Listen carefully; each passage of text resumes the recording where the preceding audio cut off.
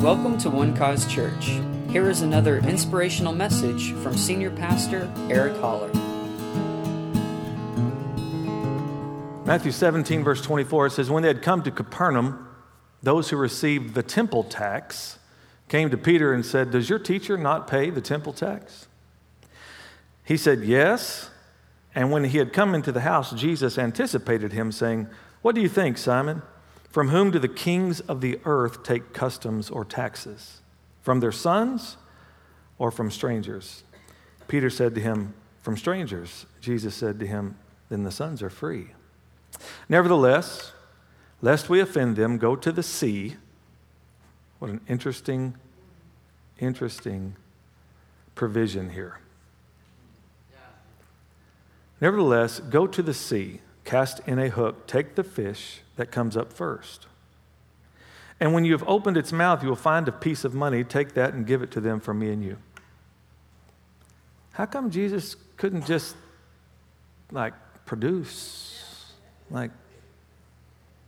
Go out to the sea, cast in your hook. I love this Jesus. He's kind of showing off here, I think, just a little bit. I mean, isn't he kind of showing off a little bit? Yeah. We're going to have fun with this one, Peter. I got a job for you to do. Now, it doesn't give any more of the story. But, we assume that's exactly what happened. He went and did what Jesus told him to do.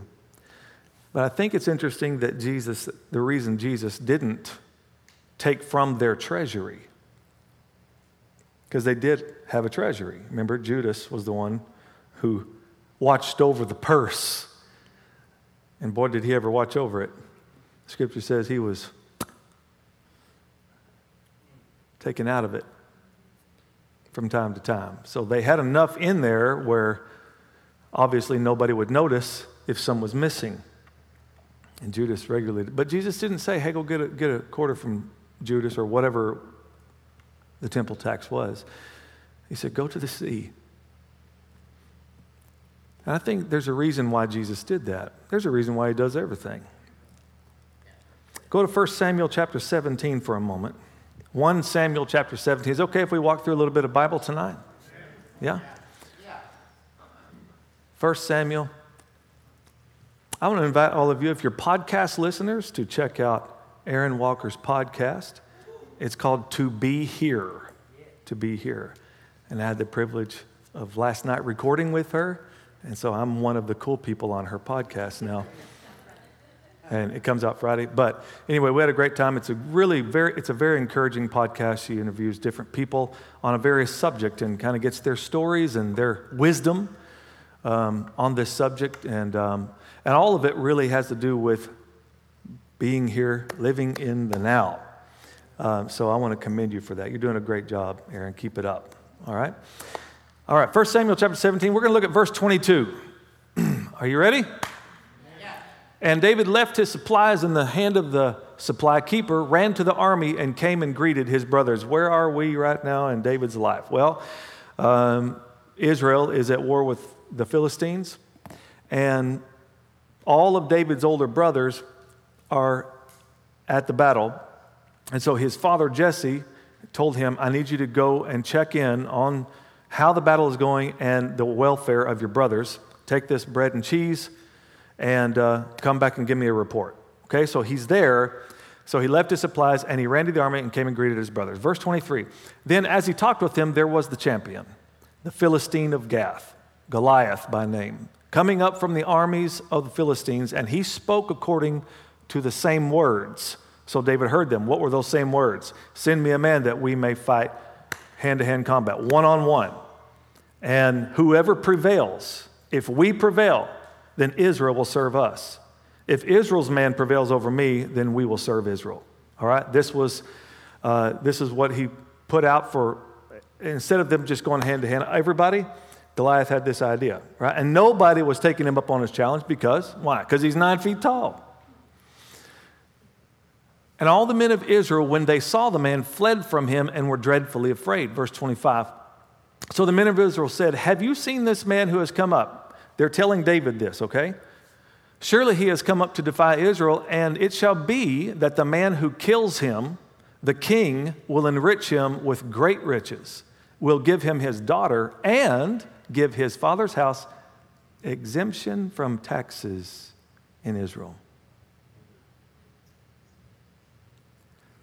Now, if you go on in this story, David says, come again?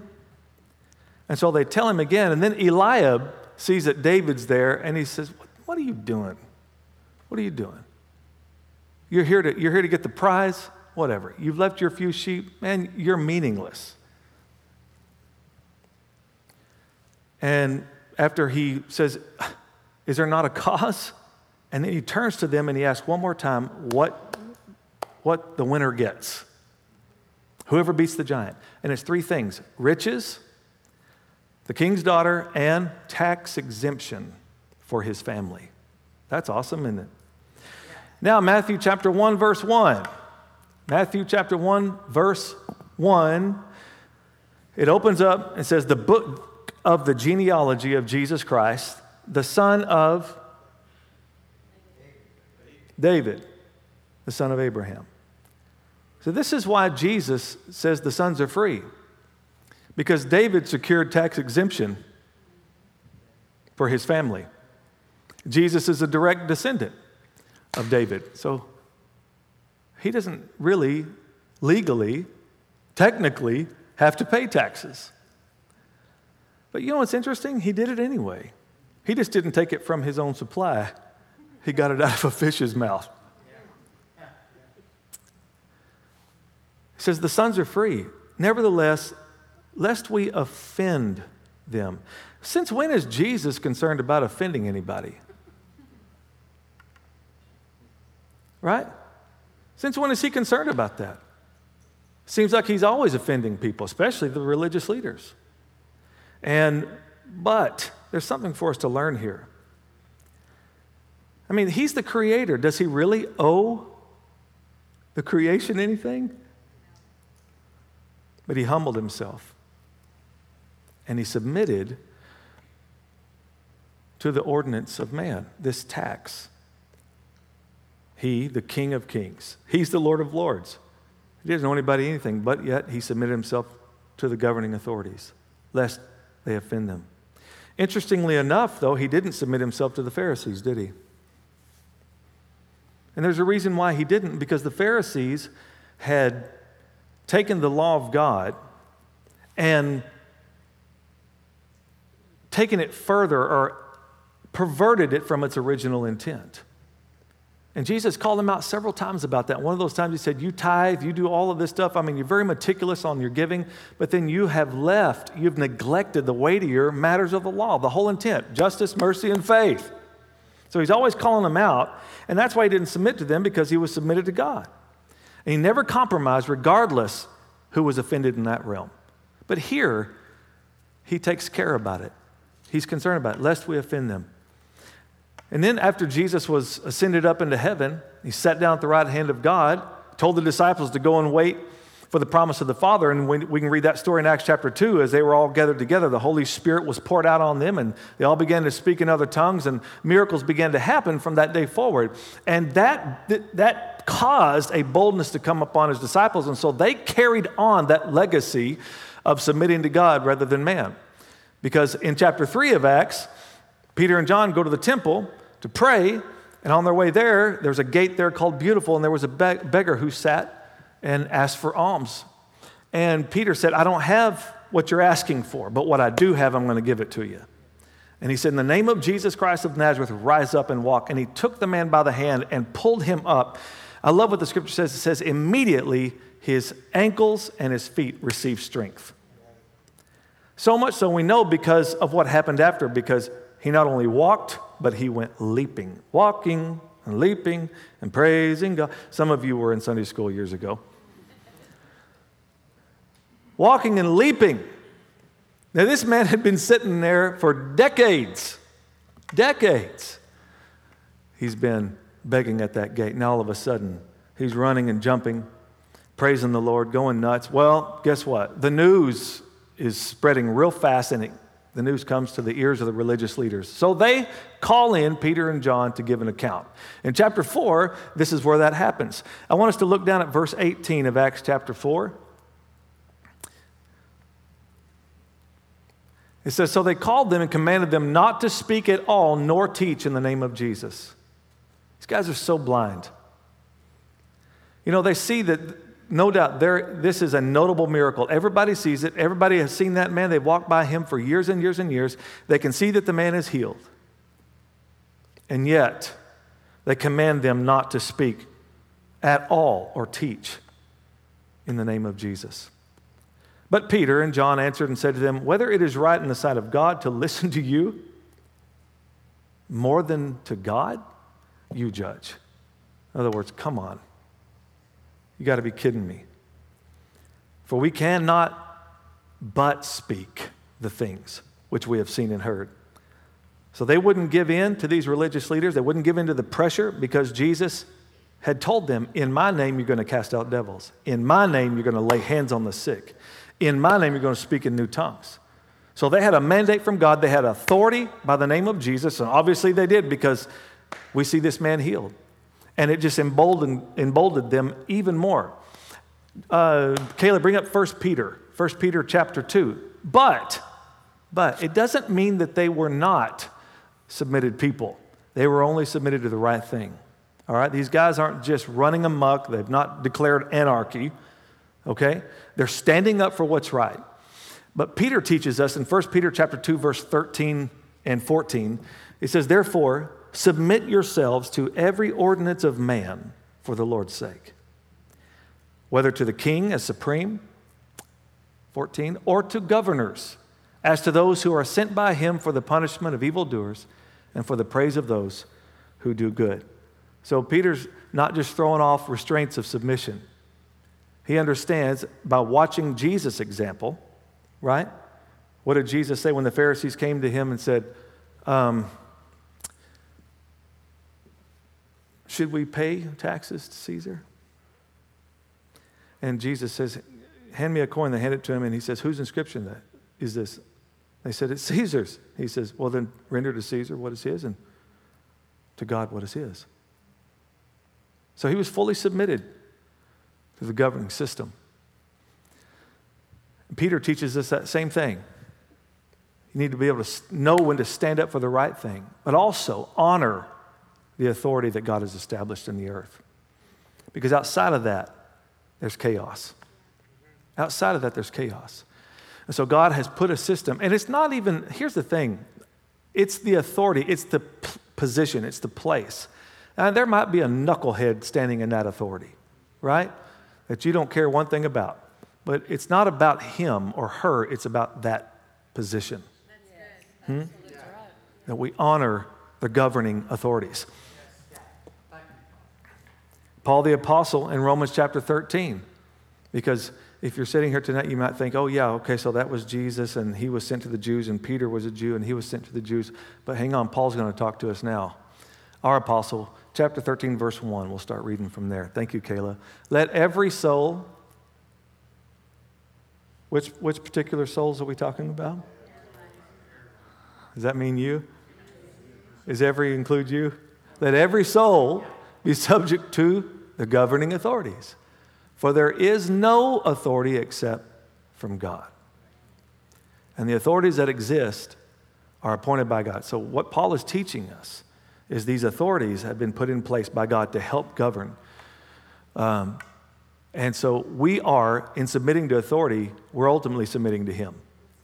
Okay? Can I get a good amen? I know this isn't amen preaching, because as Americans, we don't like this kind of talk. I'm my own king. Okay, yeah, you are, somewhat. I mean, we are the kings of this country. But in the kingdom of God, but we also have a governing authority in this country. Therefore, whoever resists the authority, listen to this, resists the ordinance of God. Ouch. Ouch, ouch, ouch. And those who resist will bring judgment on themselves. For rulers are not a terror to good works. In other words, they're not there to torment the good. Look, but to evil. Do you want to be unafraid of the authority? Do what is good, and you'll have praise from the same. For he is God's minister to you for good. But if you do evil, be afraid. Why? Because he does not bear the sword in vain. Oh boy. The badge and the gun. Honor the badge. You won't have any issues with the gun. Right? Okay. I'm telling you, the amens are so sporadic in here right now.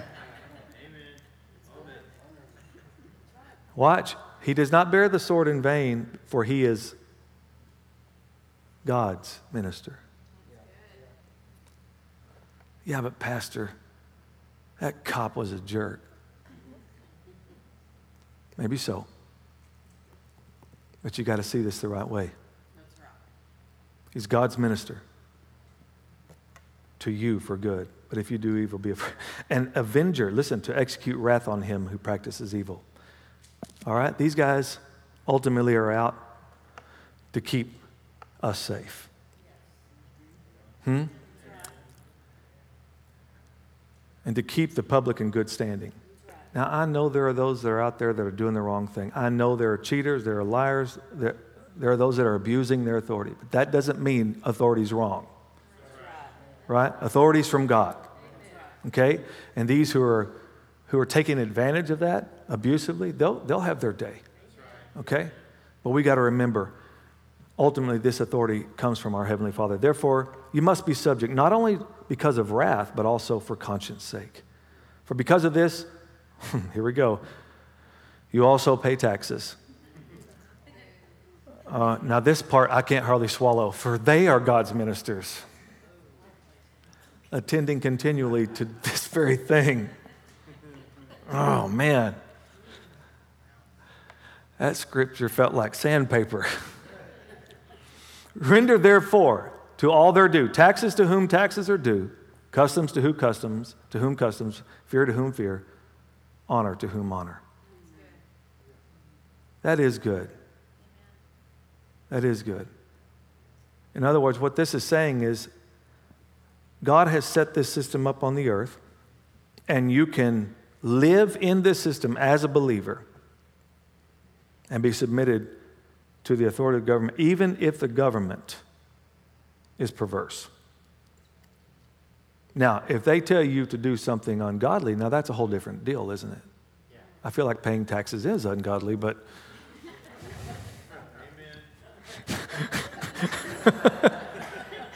Maybe that's another sermon another time.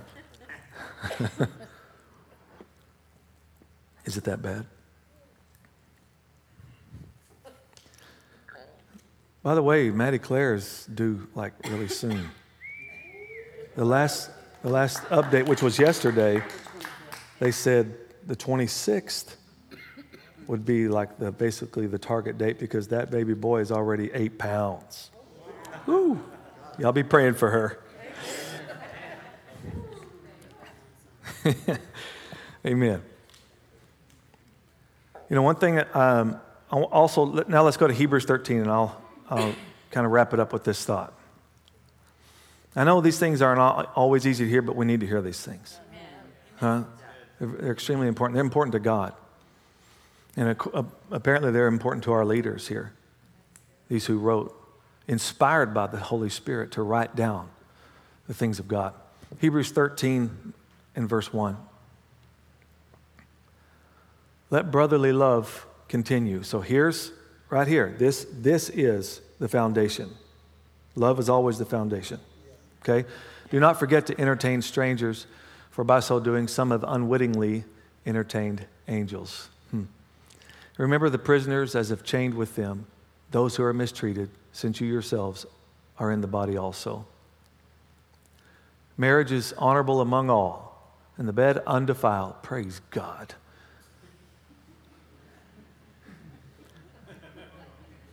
Should we expound on that tonight? No. But fornicators and adulterers, God will judge.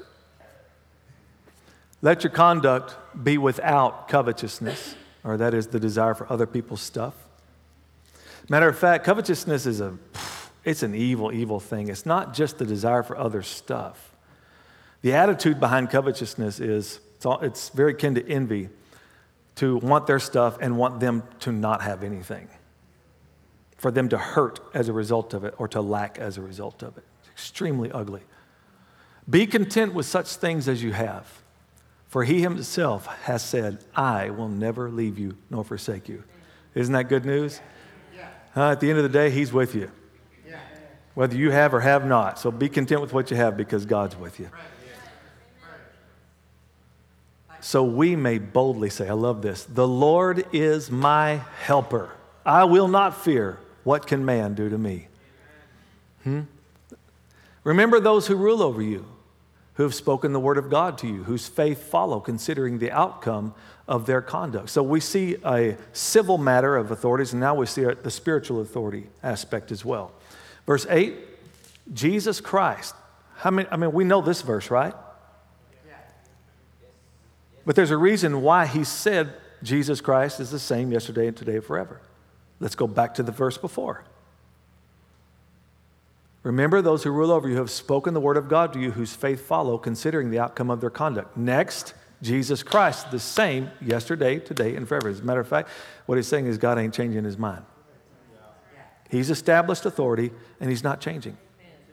Same yesterday, today, and forever. Amen. Verse 9. Do not be carried about with various and strange doctrines, for it is good that the heart be established by grace, not with foods which have not profited those who have been occupied with them. Verse 10. We have an altar from which those who serve the tabernacle have no right to eat.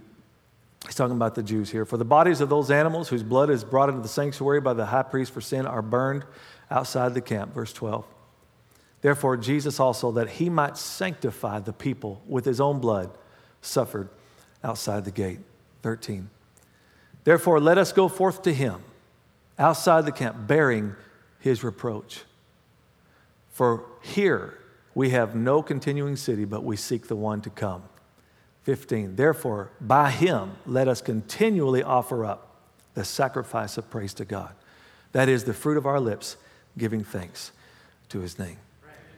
Now, when you go, what this means, when you go outside the camp, this is where the slaughters happened. This is where Jesus was taken outside of the city of Jerusalem on that hill called Golgotha, and he was crucified for our sins. It says, let's go out there to him bearing his reproach.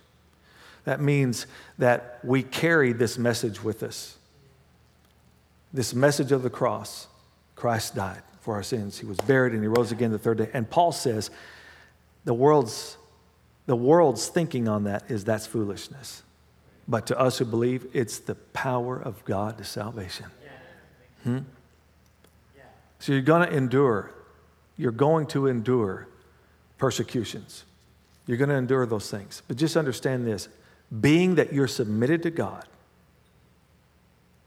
you have, therefore, authority to speak with authority. And T.L. Osborne, probably the greatest missionary of the last century, said, we owe it to this world to not only preach this gospel, but to demonstrate it. I'm saying that when you are submitted, then you have authority. When you're submitted. You can't have authority if you're not under authority, right? So when you under authority, then when you speak, your words carry something because you have someone backing you. Amen. That's good to know. You are ambassadors, the scripture says, for God. And you carry this message of reconciliation. You're ambassadors for him. In other words, you speak on his behalf. Isn't that good to know that God is backing what you're saying? He's backing your play. So submit to these governing authorities. Be careful about how you talk about them. Listen, I'm talking to Eric Holler too. I've let my tongue run loose from time to time. Yesterday. Maybe today. But pray for them. We need to pray for our governing authorities.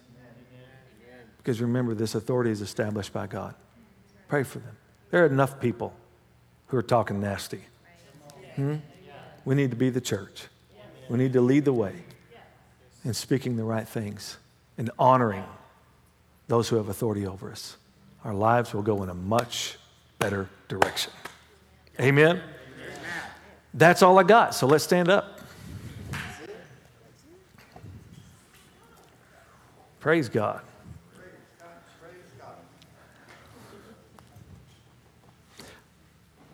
Anyone here need healing tonight? Just raise your hand where you are. I want to pray for you. Raise it up high, actually, if you would. So, okay. Now, if you're standing around someone with their hand up, would you just gently lay your hand on them? Because we believe we're going to exercise this authority tonight that we have in the name of Jesus to lay hands on the infirm, to lay hands on the sick, lay hands on those who are in pain. And the scripture says they will recover. Just this action right here. Because we're believers, we just lay hands. We lay hands. Thank you, Lord, for the ministry of healing right now flowing in this body tonight.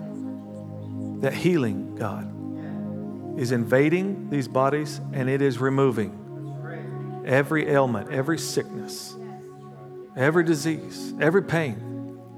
Because you sent your word and you healed them and you delivered them from their destruction.